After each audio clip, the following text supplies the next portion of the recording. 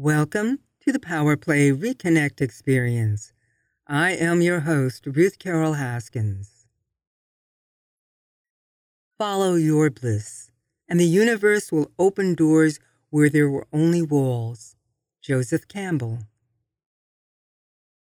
If you want to reach a state of bliss, then go beyond your ego and the internal dialogue. Make a decision to relinquish the need to control, the need to be approved, and the need to judge. Those are the three things the ego is doing all the time. It's very important to be aware of them every time they come up. Deepak Chopra. If you can see your path laid out in front of you, step by step, you know it's not your path. Your own path you make with every step you take. That's why it's called your path. Joseph Campbell. Today, let's talk about bliss. What is it and why is it important? Merriam-Webster Dictionary defines bliss as complete happiness. They associate other words with it, like paradise, heaven, kingdom come, and Zion. What is it really? We all look for bliss or that blissful feeling. People expect it from marriage or from another amazing experience. Some expect to find it in the afterlife of their imagination. At one time, we were taught that if we follow the path laid out for us, designed by those who came before us, we too would experience the bliss of a patterned and well-established life. The quotes I've chosen to open today's conversation are because of Joseph Campbell. If you have never heard of this man, an adventure truly awaits you. I first heard of him through script writer and script doctor John Truby. He suggested that all great scripts for films, novels, or biographies and autobiographies form a pattern. This pattern comes from the work of Joseph Campbell, who called it the hero's adventure, which is often referred to as the hero's journey. According to Campbell, a hero is someone who gives his or her life for something bigger than themselves or other than themselves. The result is often a place or moment of bliss. However, the heroine or hero doesn't arrive at this new place easily. It is an adventure, a journey, and the path is not clear.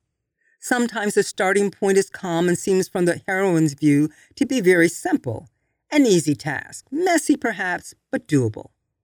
The heroine might be arrogant, hard-hearted, indifferent, selfish, and have a host of negative personality traits. Or the heroine may appear to be the paragon of virtue, beauty, intelligence, and highly accomplished. She may be wealthy and a high achiever. However, that first appearance is soon challenged by a defining moment in which everything changes, and the heroine is sent scrambling to right her world or the world of others. Somewhere in the battle, she emerges victorious, and the bliss is hers, or it is a shared bliss, or the bliss is the experience of seeing others happy because of her actions on their behalf. So what really is the point of this conversation? To tell the truth, we are all on a hero's journey. That is why we came into this world. It is not to sit on our laurels and collect stuff. However, many of us have been talked out of this journey with fables and fairy tales about how life should be. We create lives based on the narrow and limited visions of others, and we wonder why there is no bliss, those moments of striking, heartfelt happiness, because we have achieved something beyond our own needs and wants. So many endeavors fail, marriages and other relationships, because it is quickly forgotten that the moment of commitment is not the consummation. It is only the beginning of a great adventure, a journey. The hero's journey or hero's adventure is found throughout the world in literature and folklore.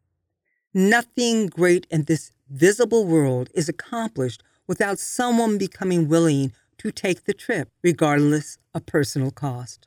What is always interesting is that while the journey is a physical reality, the result is a spiritual experience as a coming home to self, a knowing of who we really are.